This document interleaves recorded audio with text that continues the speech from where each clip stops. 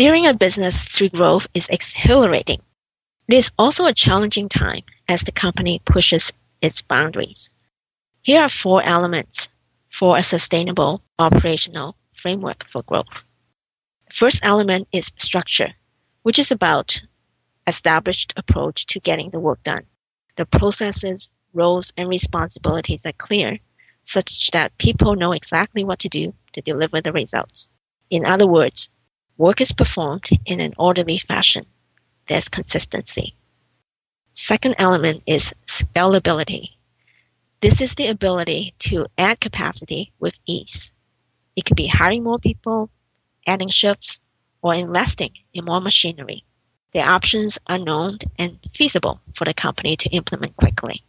Thirdly, people movement. There's cross-training done so that staff could move around to cover similar jobs.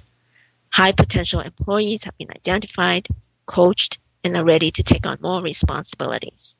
And lastly, adaptive to change. People are receptive to try new things outside the comfort zone.